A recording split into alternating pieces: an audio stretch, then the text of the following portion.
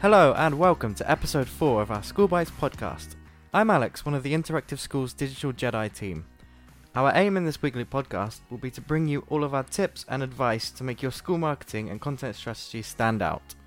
If you're interested in starting up your own school podcast, keep an eye out on our blog.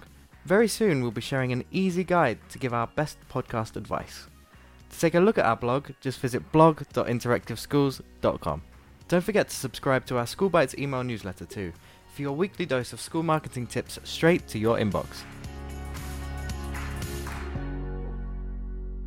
Today's podcast will be the final of our Digital Jedi series, but don't worry, there's still loads of great content coming.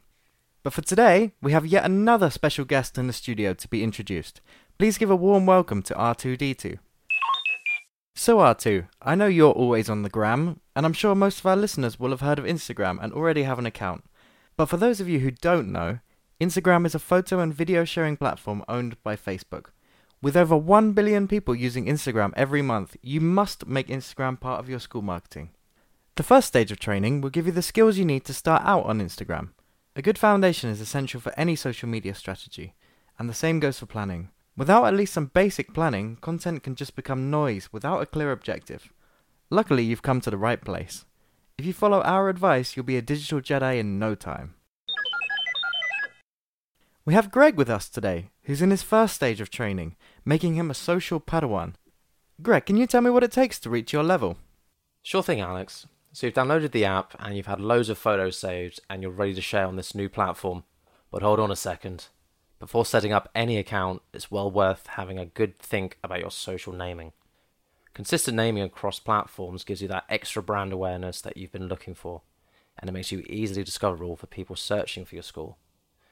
A good tool to check the availability of naming is Name Checker, which allows you to enter a handle and see if it is available across all platforms. If it isn't, go back to the drawing board and come up with a naming convention that is available. Calm down, R2, I was just getting to that. Once you've selected your name, you'll need to complete your bio. This small section gives you a chance to say a little bit about yourself and what you do. As a school, a simple description of where you are and how old your students are will suffice.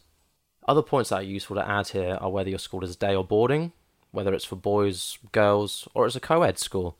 We also recommend including your main school hashtag, i.e. your strapline, so that users can know your official hashtag and jump on it straight away. It's all about engagement. Thanks, Greg. You're so right. It's vital to build a consistent brand across platforms and to keep encouraging that engagement. Now go forth and complete your training. Don't worry, R2. I feel that disturbance in the force too. I guess that means our social Sith has arrived. Millie here is in stage 4 of her training. Millie, tell me, what does it take to become a social Sith? Well, Alex, in stages 2 and 3 of my training, I learnt the basics of stories and highlights, but to reach this stage, I had to find out how best to use those features. In earlier stages, I thought I'd mastered stories and I even turned them into highlights, but now I've learnt that stories aren't just pretty photos and short videos. There are loads more cool features to turn your Instagram stories into high-quality school stories. When you load up the stories function, you'll notice a list of words at the bottom. These are all the different tools you have at your disposal to create a great story. But today I'll be focusing on stickers. Have you taken a great photo, but you just want to add some text to it, or a GIF maybe?